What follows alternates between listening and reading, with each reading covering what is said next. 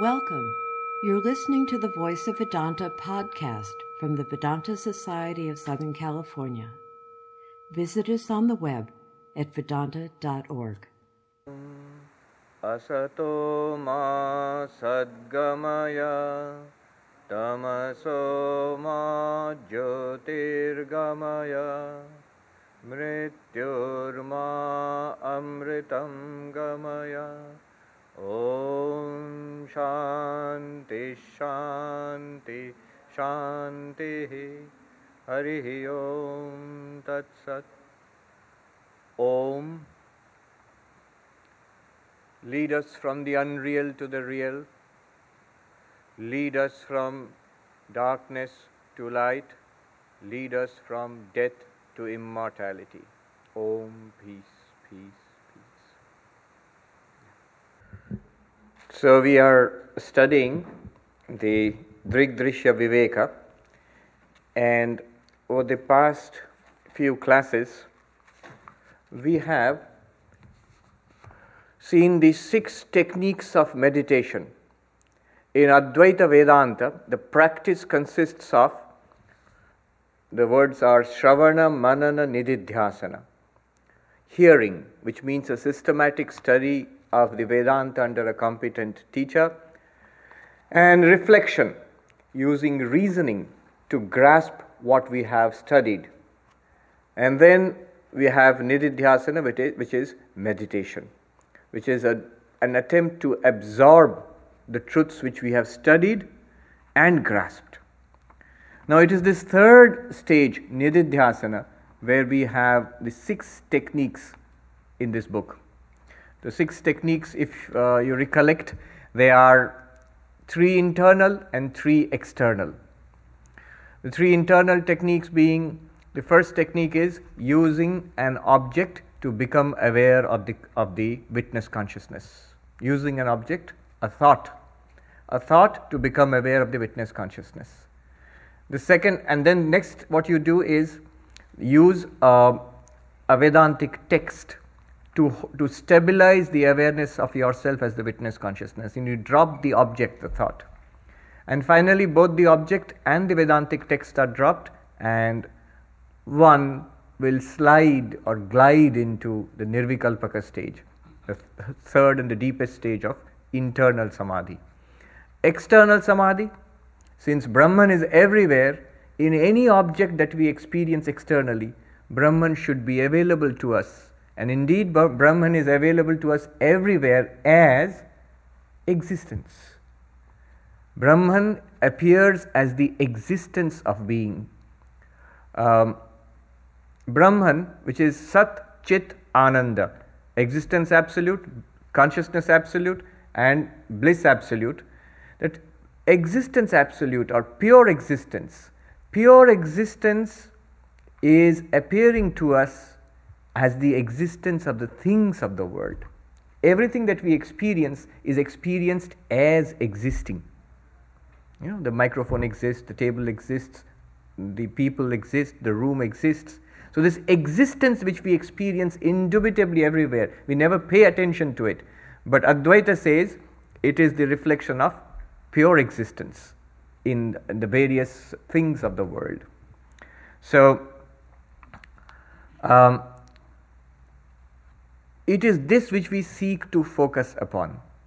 Ignoring the name and the form, we seek to focus upon the existence which we experience in everything. And once we focus on this, then we drop the object and take up a Vedantic text, use that to stabilize our awareness in the existence which we experience everywhere. And finally, as we slide or glide into Nirvikalpaka Samadhi, using an external support, Nirvikalpaka Samadhi, we drop both the object and the Vedantic text. So these are the 6 techniques. Now, the result of all of this. In traditional texts, after the practices, the result is mentioned. What is to be gained from all of this? And we know what we are looking for, enlightenment. And so that is described in verse number 30 and 31. So 30.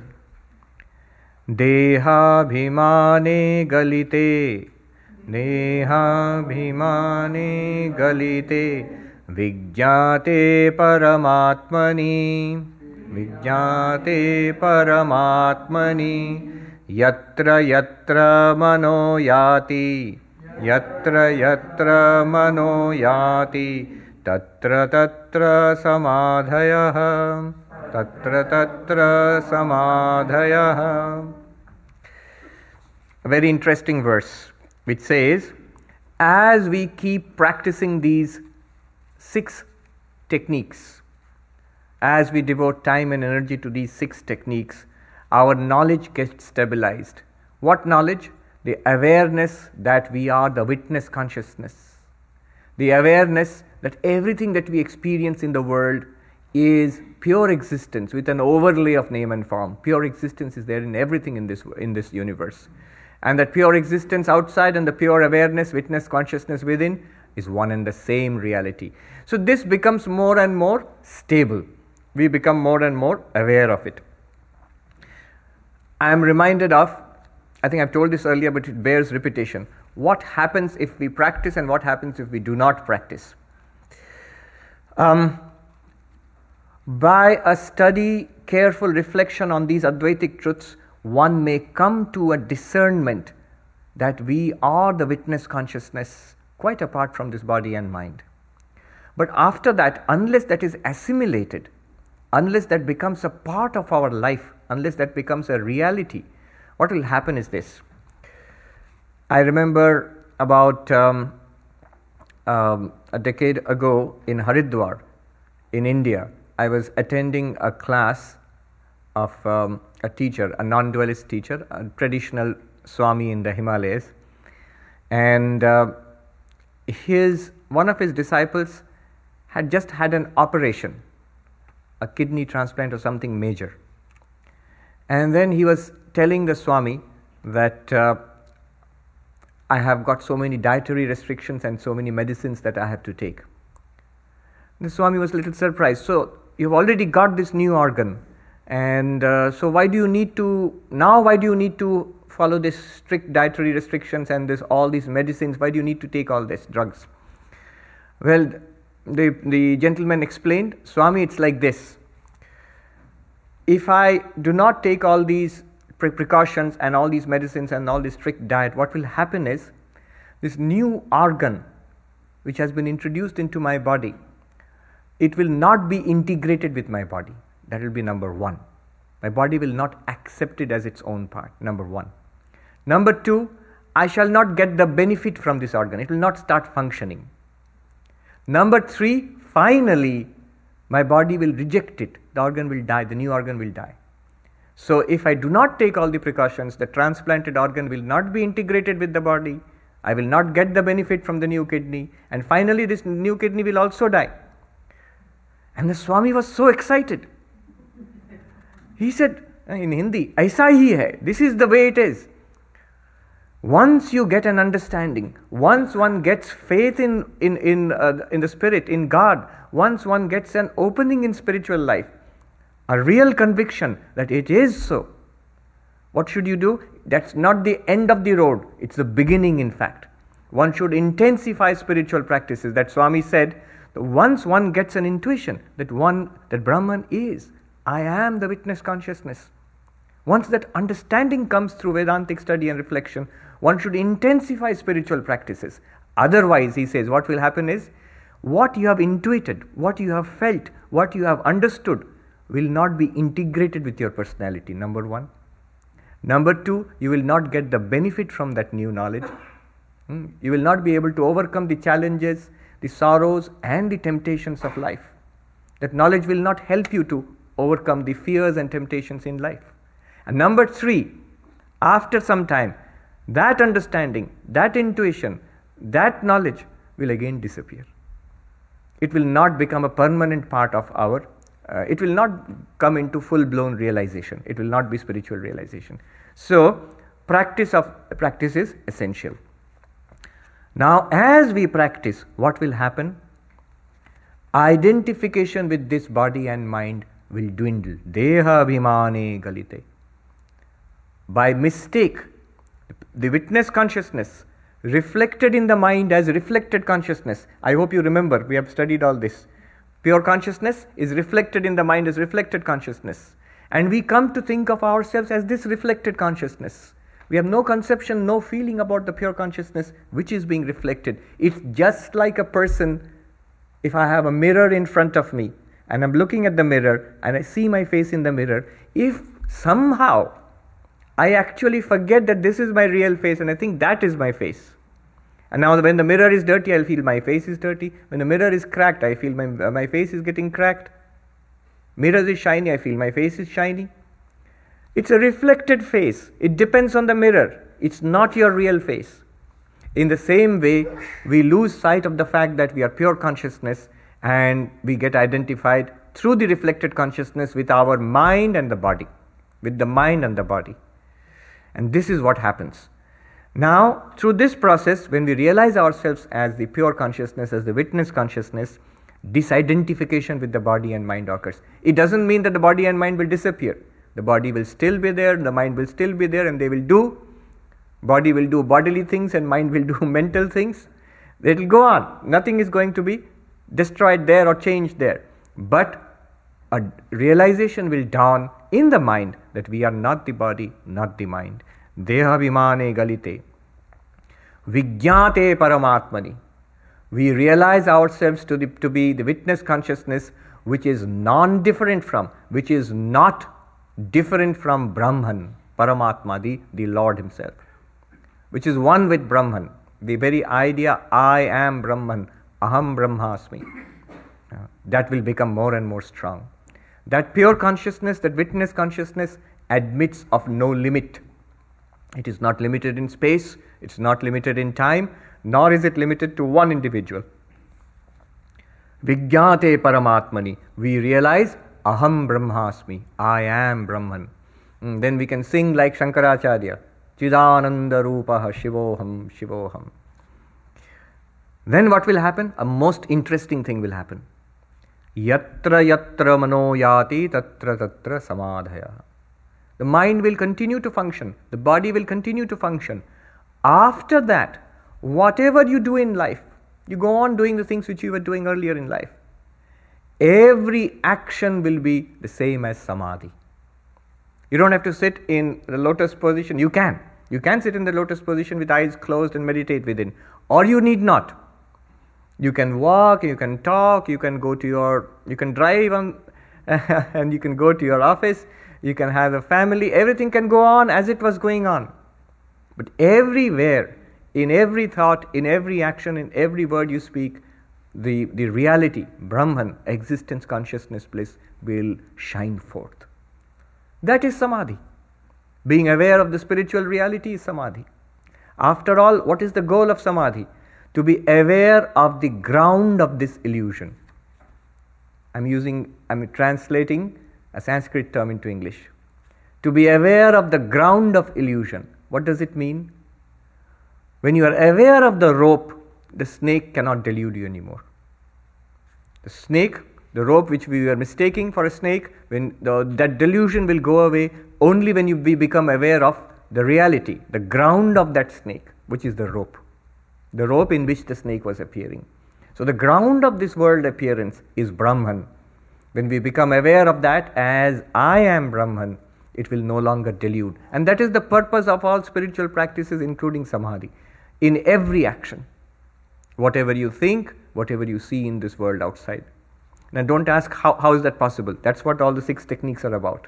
Converting every thought, every perception, and every object in the world as an occasion for becoming aware of Brahman. It's like asking, by seeing which wave will I be able to see water? Which wave in the Pacific Ocean? There are thousands and thousands of waves. By seeing which wave should I concentrate on to see water? Any wave. Any wave at all. So, or even a better example, what should I see to be aware that I have eyes? By seeing what will I know that I have got eyes? The first reaction is people will say, well, look at yourself in the mirror, you will know you have got eyes. Foolish answer. By seeing anything. The very fact that I am seeing means that I've got eyes. If I did not, I couldn't be able to see it. I wouldn't be able to see anything. So the very fact that we have conscious experiences shows that you are that consciousness. Yatra yatra mano yati tatra tatra samadhaya. So here you see, you may sit down in a lotus position and meditate, you will find pure consciousness within that you are pure consciousness. Or you may open your eyes and act in the world. In every action, you will find Brahman. That which we chant from the Gita before every meal in our centers. Brahmarpanam brahmavi brahmagno brahmanautam brahmeva tena gantavyam brahma karma samadhina.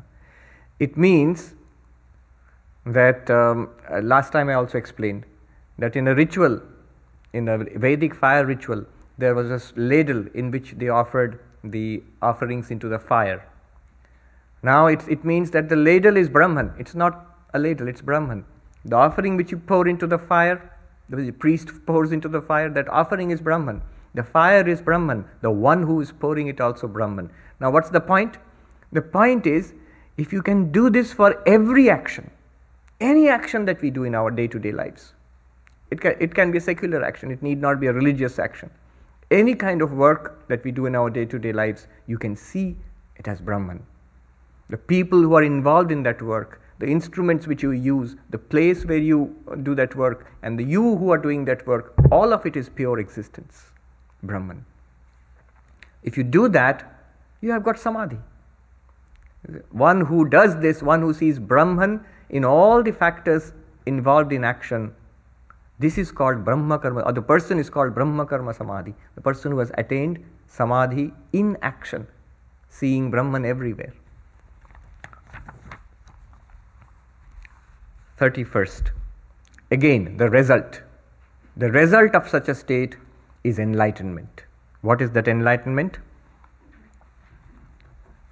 Vidyate hridaya granthi, vidyate hridaya granthi, chidyante sarva samshaya, chidyante sarva samshaya, kshiyante chasya karmani, kshiyante chasya karmani, tasmin drishte paravare. The realization, enlightenment that is described here.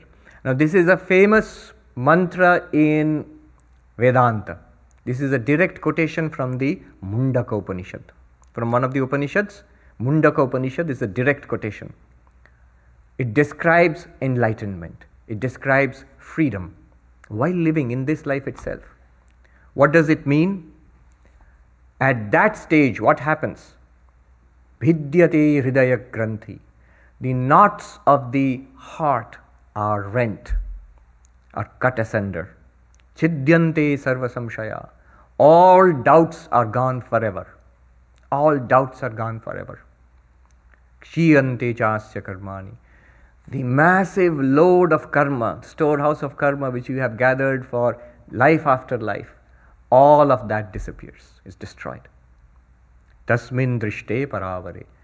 Upon realizing that supreme self. Now let's go a little bit deeper into it. The reason why the author quotes it here is, he shows, he could have composed a verse himself. Instead of doing that, he quotes directly from the Upanishad. Gives the what we call Shruti Pramana, a proof, a direct quotation from the Upanishads showing that he is interpreting the Upanishads. The Vedanta, the Upanishads themselves say what he is talking about. Now the knot of the heart is rent or cut. This is not open heart surgery. What is meant here is heart. Shankaracharya explains, heart here means buddhi, the inner sense, our mind, our intellect. Buddhi, the intellect. Ignorance is there in our mind. Knowledge dawns in the mind and destroys ignorance. Where darkness is, there light comes and destroys darkness. Ignorance is in the mind, knowledge dawns in the mind and destroys ignorance. Ignorance is called the knot in the heart. Heart means here the inner sense, the mind and the intellect. So the ignorance, that is the not, heart here means the mind or the intellect, and there, because of this knowledge which we have gained, that ignorance is destroyed forever. Ignorance is destroyed. And as a result, what happens? Chidyante sarva samshaya. All doubts are gone forever. Once you see this, once you get this insight, nothing can delude you anymore. Nothing can delude you anymore. It will never go away either. It will never go away. It's interesting. Once we were discussing this among the Swamis in Haridwar about the practice of this knowledge, the 6 techniques which we are discussing, about nididhyasana, Vedantic reflection, Vedantic meditation. And one of the Swamis said to the teacher, well, at least I have to hold on to the thought that I am Brahman. I must at least hold on to the awareness that I am Brahman. I must think that I am Brahman, I am Brahman. That much thought must be there. And the teacher said, in Hindi he said, Wahi to nahi karna hai. That is what you should never do. And we were all mystified. Why not? Because he says, imagine an actor who comes on the stage to play a part. So maybe the actor is playing a part of a beggar in a theatrical performance, and he comes on stage and plays the part very well. Now, does the actor have to keep thinking in his mind, let me keep remembering that I am an actor, I am not a beggar, I am an actor, I am not a beggar, because just in case I forget, I will become a beggar? He doesn't. He has absolutely no fear of that. In fact, he shouldn't think that he is an actor and not a beggar. He should think with 110% effort that I am a beggar and this is how I am acting. That's how his acting will be very good. Because the reason is that acting is something that he superimposes upon himself. It's imagination. It's held together by effort. And that he is an actor, Mr. So-and-so, a dramatist, an actor in a theater, that is knowledge. He doesn't have to put any effort to remember that. It's always available. Holy Mother was once asked, Ma Sharada, do you remember your real nature? And she said, no, my child. How can I carry on the day-to-day activities if I did so? But it is always available to me. Whenever I want, immediately. So, knowledge is like that. It is without any doubt. Without any doubt. One of the Vedanta teachers put it rather humorously. You see, the difference between a person who is enlightened and the other person who has attended a few Vedanta classes. The difference between this will be this. Imagine a person who has read about milk and heard about milk but never seen milk. And then somebody talks to him about milk, asks him, do you know about milk? Yeah, I know. What do you know? Well, it comes from cows and it is white and you can drink it and it tastes like this. I know all about it. Then the other person mischievously tells this man that you are right, but partially right. You don't know the whole story about milk. You're right that milk is white, but only when it comes from white cows. Milk, when it comes from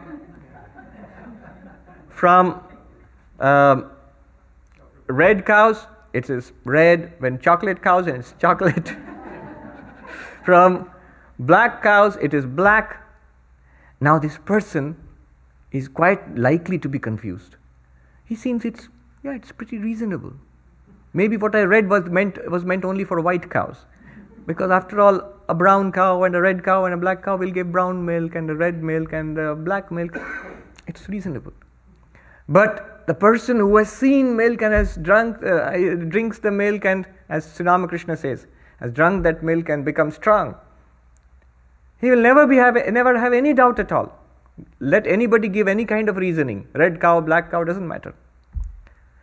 I'm reminded of a joke, not pertinent, but it's so funny.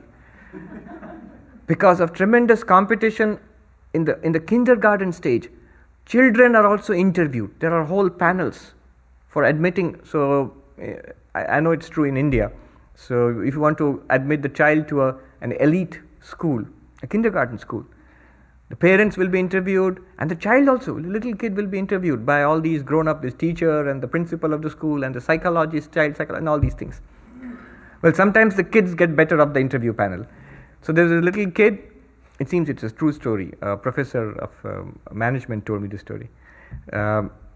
He said that in this particular case, the child was asked by the school psychologist, "Can you tell me how does a white cow eating green grass how does a black cow eating green grass give white milk?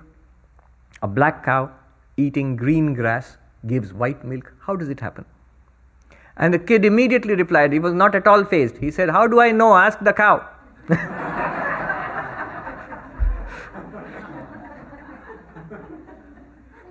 The fact is, one who knows what milk is will never be deluded. In the same way, sarva sanshaya chidyante, all doubts are resolved.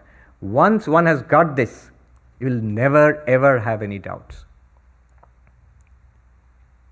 This is true.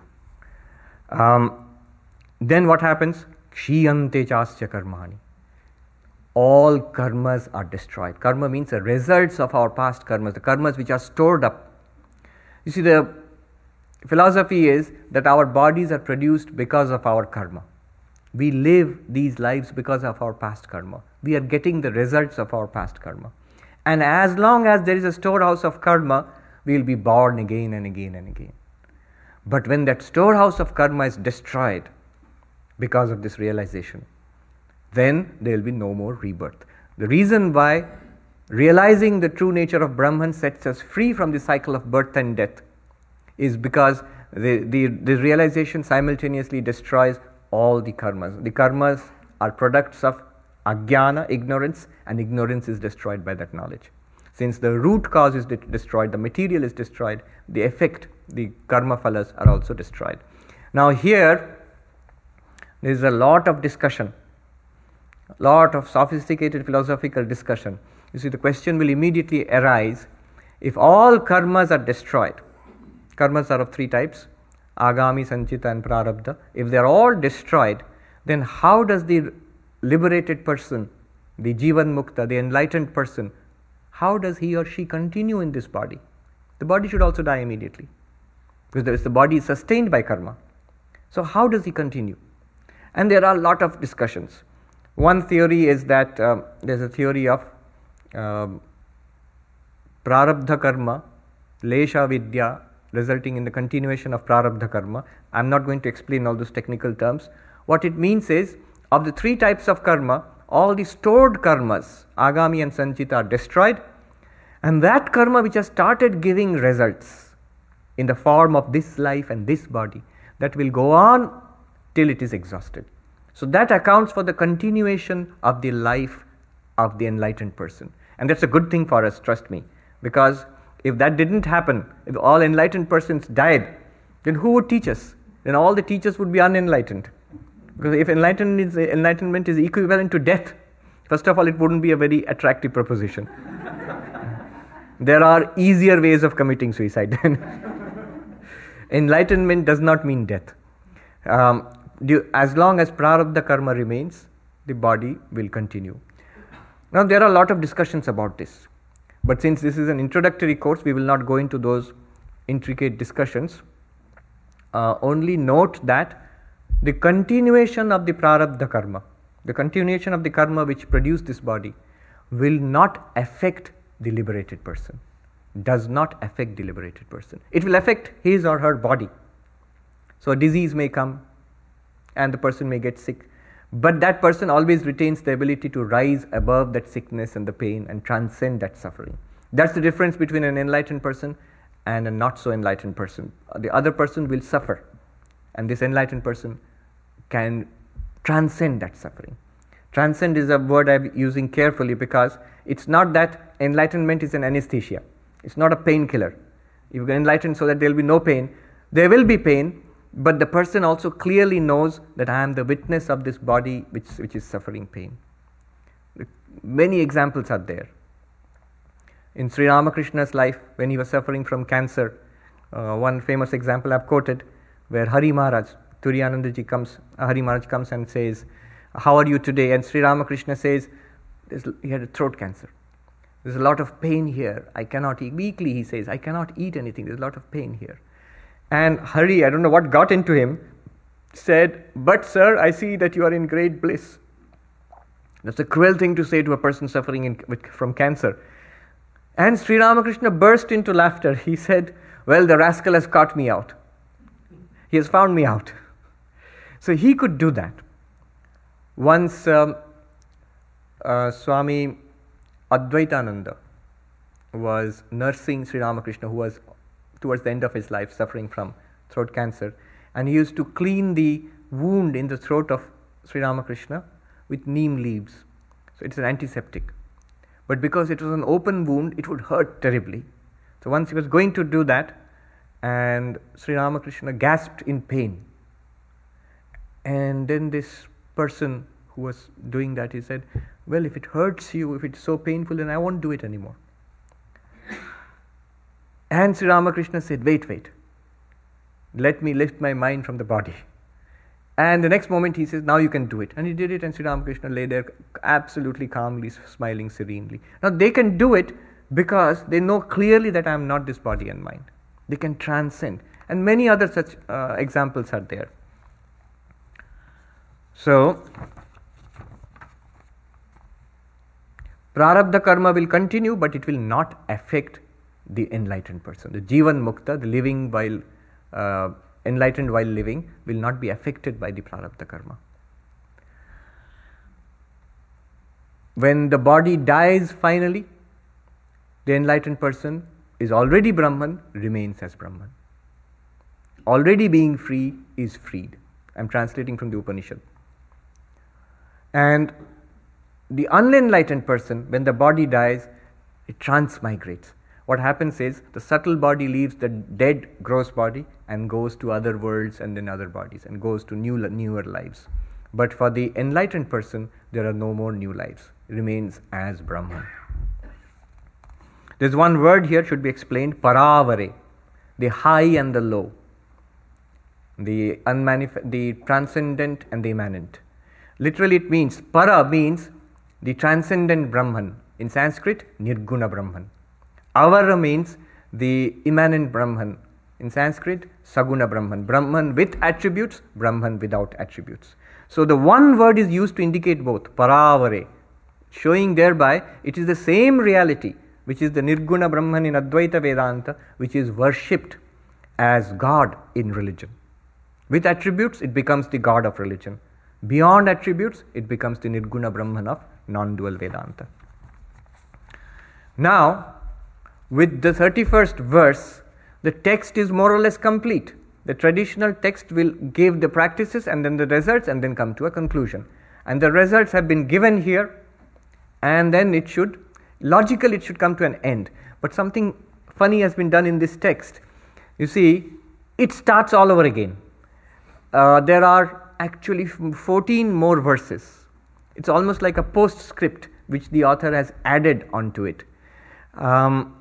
I have heard that there are versions of this book, Drigdrishya Viveka, which end at 31. But we have the other verses here also, up to 46. So we shall do them. Before we go into that, let me tell you what he has done. He has added these 14 extra verses as a sort of revision, enabling us to go over the material which we have studied, but in a different way. It's quite an interesting presentation. What he has done in the next 14 verses is pretty interesting. It's interesting in this way. It answers a vital question. Some of you may have come across that question. Anyway, I'll tell you. You see, this class has gathered quite an online following. So a lot of people all over the world are watching this, not directly, but on the YouTube uploads. And many people write with very interesting questions. Unfortunately, I have no occasion to answer all of that. It will be impossible to reply to all of those emails. But one question which has come more than once is this question. If we are really Brahman, then who is the one who is in bondage? Who is struggling to get out of bondage? And who is the one who gets liberation? Who is the one who goes from birth to birth? Body dies and then goes elsewhere. Brahman does not go anywhere. Brahman is one and the same. So if we are Brahman, then who is it that is in bondage? Brahman is never in bondage. Who is it that is in bondage? Who is struggling for liberation? So basically the question is about the nature of the jiva. What is the jiva? Jiva means individual being, you or I. Right now, what are we actually? If we are really Brahman, then what are we right now? What is this? That is the question. What is the nature of the jiva, nature of the individual being which we experience ourselves to be right now? So, answering this question, the author has written 14 more verses and given us a new way of dealing with this whole idea which we have been studying, a new paradigm, a new structure. Quite interesting. Let me start the 32nd verse and I'll tell you in brief what's going to happen. Avachinna chidabhasa avachinna chidabhasa tritiya swapna kalpita vigyeyastrividho jiva tatradyah paramarthika. He says, conceive of the individual in three ways. Conceive of yourself in three ways. One is the witness consciousness. The witness consciousness. The other one is the reflection of that witness consciousness in the mind, in the waking state. The third one is the reflection of that witness consciousness in the mind in the dream state. So we have got three conceptions of ourselves. One is the witness consciousness, Sakshi, witness consciousness, which we have studied about all the while here. The witness consciousness, that's number one. That's who we really are. The second one is right now, what we see ourselves to be right now. What is this? A reflection of that witness consciousness in the mind. The consciousness which we feel in the mind. What consciousness? People are looking mystified. The consciousness which is making you look mystified just now. That very consciousness. We are not talking about any metaphysical speculation. We are talking about hard experience, which everybody has all the time. The consciousness which we feel just now. That is the first reflected consciousness. Second type of jiva, individual, the first reflected consciousness. He speaks about a second reflected consciousness, what we experience in dreams. In dreams, what happens? We go to sleep, we forget that we are sleeping, then we imagine a world and we are in that world. And we don't even think that we are imagining it. It seems real. So we are in a world, we have a body, a dream body, and we are interacting with persons, and there is a world, the whole thing is a dream. And in the dream, we have consciousness. In the dream, we have consciousness. Do we not? We have conscious experiences in the dream. That is called the second reflected consciousness. So what do we have? One original witness consciousness, one reflected consciousness in waking stage, and the second reflected consciousness in dream stage. The second and the third one, reflected consciousness in waking stage, we are aware of. Reflected consciousness in dream state, we are aware of. More or less every day we dream and we are aware of that. The first one is what the book is trying to teach us. So he makes these categories. Now what does he say? Let's see. Now we can easily understand. There are three conceptions of the jiva, the individual consciousness, limited by the internal instrument, that is by the mind. That's number one, the witness of the mind. Number two, reflected in the mind in the waking state. Number three, reflected in the mind in the dream state. The first one may not have been clear, what I said just now. You see, it's like this. Take the mirror example again. I have a mirror and I am being reflected in the mirror. My face is being reflected in the mirror. The face which is being reflected in the mirror is the witness consciousness. The reflected face in the mirror is the first reflected consciousness. The face which is being reflected in the mirror is what is called avachinna chaitanya. I'll translate the Sanskrit. It's called the consciousness delimited, that will be the technical term, delimited by the mind.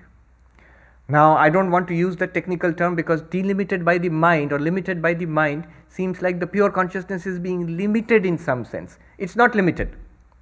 It's just the one which is being reflected. It's just like when I have a mirror in front of me, my face is being reflected in the mirror, and if I call my face, original face, the original which is being reflected in the mirror, in that sense. The original witness consciousness which is being reflected in the mind. So that is the only limitation they are speaking about here. Now he says, these are three conceptions of the individual.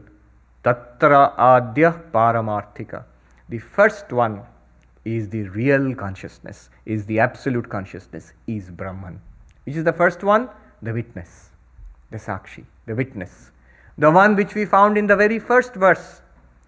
The eyes are the seer, the form is the seen, the eyes become the seen and the mind is the seer, mind becomes the seen and the witness is the seer. That witness, that is none other than Brahman. That is pure consciousness, that is Brahman, that is eternally unchanging, the reality which you are. That's one, that's the absolute reality. Here let me add a short note on the three levels of reality. Advaita Vedanta has a special feature. They speak of different levels of reality. Truly speaking, in Advaita Vedanta, the only reality is Brahman, existence, consciousness, bliss. Existence, consciousness, bliss. Everything else is an appearance, is false. But the problem is, we do not inhabit that. Our experienced world, the world of our experience, is this world, where we see ourselves as bodies and minds who drive up to the Hollywood temple and attend a Vedanta class. We do not see ourselves as Brahman, infinite existence, consciousness, bliss. We do not see that. We inhabit this world. It may or may not be false. Vedanta says it's false, but this is what we take to be real. In order to help us, Vedanta gives a sort of provisional reality to this world. This world is called Vyavaharika Satyam, the relative reality, the empirical reality. I might even call it the pragmatic reality, pragmatic in the philosophical sense. So, Vyavaharika Satyam. What is Vyavaharika Satyam? This world which we are experiencing right now, this transactional world. And Brahman itself, pure consciousness, existence, bliss, that is called Paramarthika Satyam, the absolute reality. Absolute reality, Brahman. Empirical reality, what we are experiencing now, relative reality or empirical reality. And there is a third level of reality, our dreams. When we go to sleep and when we dream, the dreams are, we know they are false. When we wake up, we say, oh, it was a dream. I am in Hollywood, but I dreamt I was in Delhi or in some other place. I wake up and say, oh, that was a dream. So something you recognize to be false in this waking state itself. That is called the third, the lowest level of reality, called Pratibhasika Satyam. Technical term, Pratibhasika. Literally, Pratibhasika means appearance. That which is not real yet appears. So, three levels of reality. Really real, Brahman. Practically real, transactionally real, our world. And sometimes appears to be real and we soon realize it's not real, that is Pratibhasika Satyam. Our dreams, illusions, by mistake you see a snake in a rope, that snake is Pratibhasika. And the rope is Vyavaharik, absolutely, good. So you have that was in an impromptu quiz. The rope is Vyavaharika, transactional reality. But in reality, everything is supposed to be Brahman. That is so the three tiers, three levels of reality which Advaita Vedanta speaks about. Absolute reality, relative reality, and the level of illusion or appearance. Now see, the first jiva, the witness, is absolute reality. The witness consciousness, absolute reality. The first reflected consciousness in the waking state is Vyavaharika, transactional reality. And the reflected consciousness in the dream state, Pratibhasika, appearance.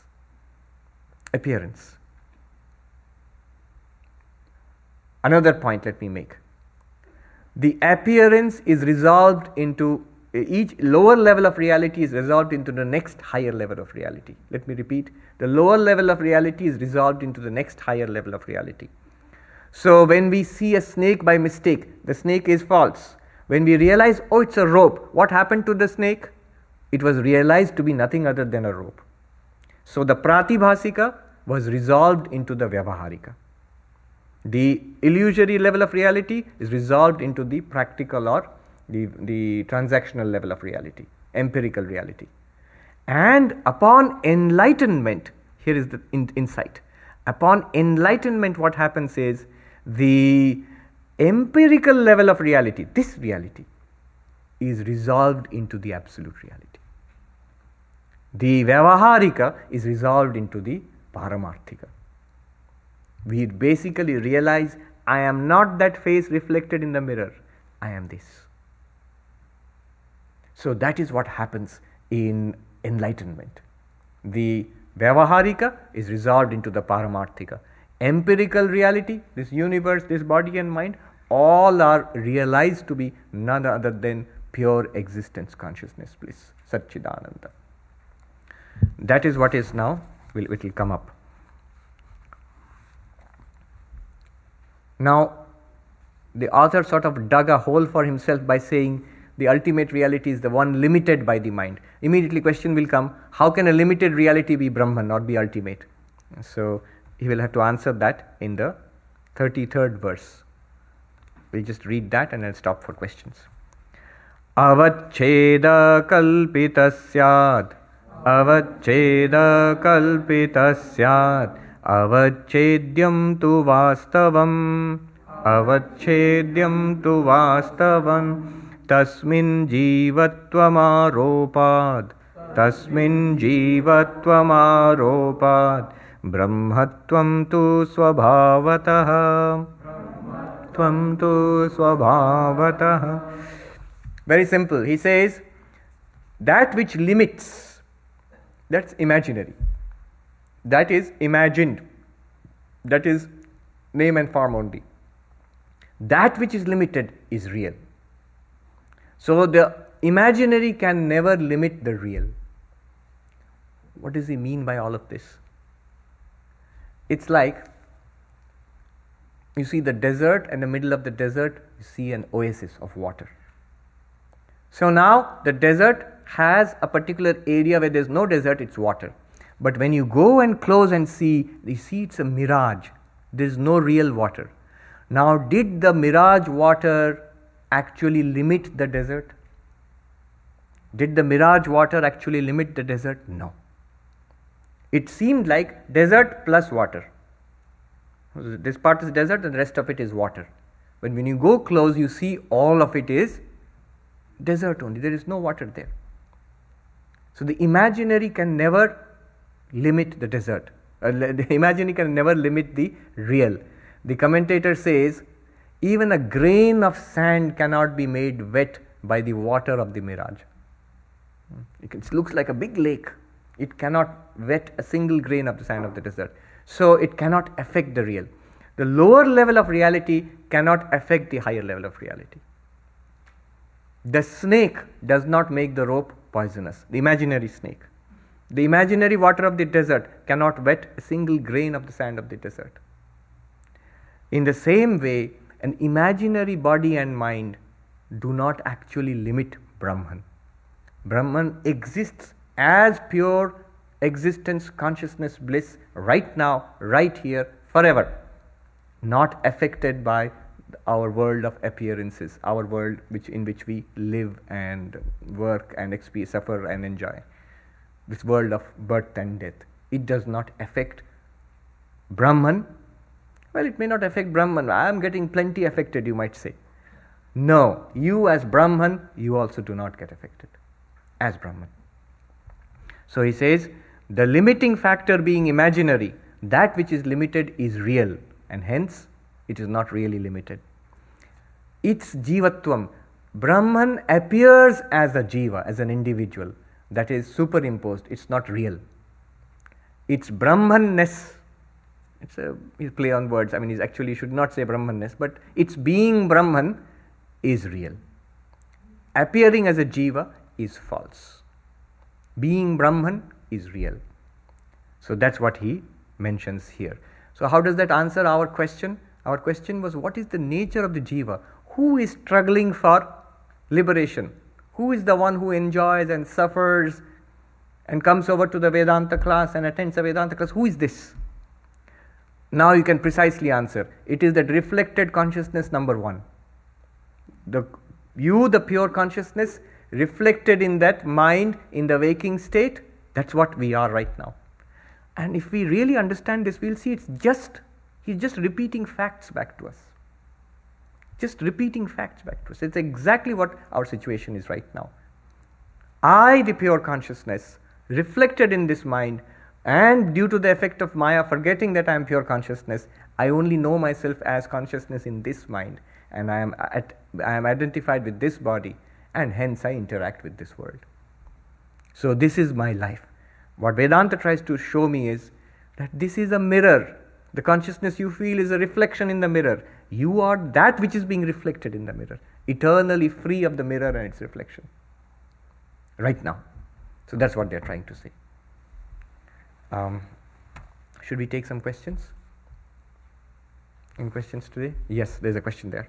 So, when you're in the dream state, yes. Who interprets the dream? Can you have somebody else interpret the dream for you, or is there a way to do that yourself? Is there sort of a philosophical approach to that? Interpreting a dream. So question is, let me get it right. When in a dream, are you talking about when you come out of the dream? Yes. You had the dream. Yes. How do you interpret it to your life? All right. Or do you have somebody to do that for you? The question is, when you wake up from a dream, how do you interpret it in your life? In Advaita Vedanta, this is a thing to grasp. Whenever a dream example is used, immediately our natural reaction is to be concerned with what we experienced in the dream. So, is it false? Is it true? Does it have any implication for my life in the waking state? That's what we are interested in. What is the meaning of the dreams? Earlier people used to use dreams as prophecies, foretelling something in the future. Nowadays not so much. Nowadays people go to the psychoanalyst, or even that has gone out of fashion. That used to happen a few decades ago. You go to the psychoanalyst and you tell him your dreams, and he'll make some sense out of it. What Advaita Vedanta is interested in is something entirely different. It doesn't matter what we have dreamt about. What Advaita Vedanta is interested in is two things. First of all, that which we dreamt about, dreams are false. Immediately another question comes. No, Swami, dreams can be true. I dreamt of something and it happened in my life. Be careful, we are doing philosophy here. You have to be very precise. When you say, I dreamt of something and it happened in my life, I dreamt I was going to meet my long lost friend, and lo and behold, next morning he had come to meet me. So it is true. But be careful. If in your dream you met your long lost friend, and you woke up and your friend came, did you meet your friend twice? No. I heard this story of a person who got a present, who prophesied that such and such person is coming today from Japan and will bring me a pair of slippers from Japan. And I'm not revealing the names because Swami knows who it is. And the other person said, who's coming from Japan and why would they bring you a pair? And then I went to Japan and then I purchased a pair of slippers. You were sleeping, you were dreaming. No, it's true. After some time, a person did arrive from Japan and said, well, Swami, here I've got a pair. I didn't know what to get for you. I've got this pair of comfy slippers. Exactly what he had predicted. He had predicted that I went to Japan last night and I got a pair of slippers, And next morning, somebody actually comes from Japan on the and brings him a pair. So you will say, oh, the dreams turned out to be true. Well, if dreams had been true, he would have got 2 pairs of slippers. One which he found in his dream and one which came in the waking state. No. What you mean by dreams being true is it has some predictive capacity. Something was seen in a dream and that seemed to happen in the waking state. But Advaita is not interested in that. Advaita is interested in the fact that what happens in a dream is seen to be false upon waking up. It did not happen. It may happen in the waking state, then we will take it to be real. But in the dream, it's a dream. More importantly, what Advaita Vedanta is interested in is the consciousness which is aware of that dream. Advaita is not interested in the dream. Advaita is interested in the dreamer. Yeah, there's a question there. What is the best way to understand the difference between the thought and consciousness? Just to understand it. Yeah. This is actually this is a central question of this book. It's very interesting. Take 2 thoughts. Say, you take the thought that Sacramento is the capital of California. It's a thought. And California is on the west coast. That's another thought. 2 thoughts. One thought came and it went away. The second thought came and it went away.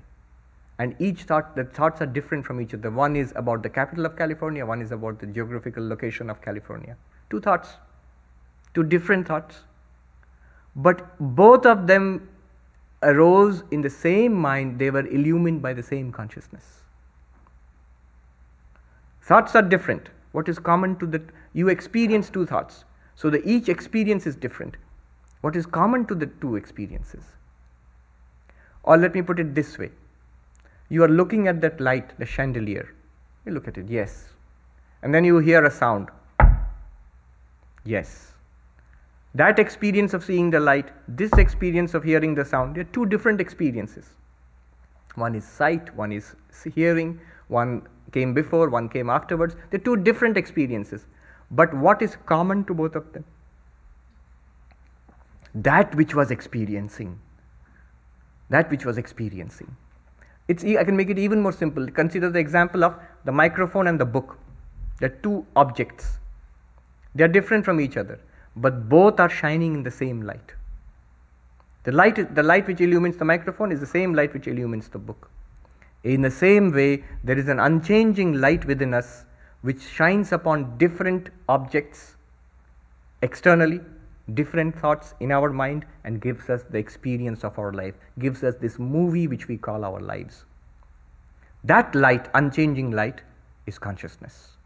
In Panchadashi, written by Vidyaranya Swami, we find Shabda Sparshadayo Vedya Vaichitrya Jagare Prithak Tato Vibhakta Tat Samvid Aikarupyat Navidyate. What does it mean? Sounds. Throughout the day we hear so many sounds. Touch. We touch so many things, we taste so many things, we see so many things throughout the day, hundreds and hundreds of experiences. Each is different from the other. Each comes and goes. Apart from all of them is the one unchanging consciousness. He calls it Samvit. The consciousness which illumines a sound, the consciousness which illumines your sight, it's the same consciousness. The sound and the thing seen are different from each other. Only thing is, don't try to make that consciousness an object. You see, our problem is, everything that we experience is an object. Everything that we experience is an object. Everything in the universe. So when they try to teach us about religion, God, that also we think is an object. God. Now the problem about teaching us about consciousness is this. Whatever the teacher or the books tell us about consciousness, we tend to make it an object. How shall I understand consciousness? When you ask this, you ask, how shall I understand consciousness? You are thinking in terms of making consciousness an object of your understanding. It can never be the object of your understanding. The very first verse of this book said, Drigeva natu drishyate. The witness never becomes the witnessed. The best way to understand this is, the example which I really like is the one I gave earlier. Eyes. How do I know the table is there and the microphone is there and you are sitting there? Because I see it. I see you, I see the book, I see the microphone. How do I know that I have got eyes? The problem here is I cannot see my eyes. You may say that you can see it in a mirror. I can only see the reflection of my eyes in a mirror. These eyes cannot directly see themselves. The eyes cannot directly see themselves. Then how do I know that I have got eyes? By seeing anything. Seeing anything. Whatever we see is a proof that I have got eyes. That's the only way I can know that I have got eyes. So that consciousness is understood by experience. Experience of what? Anything.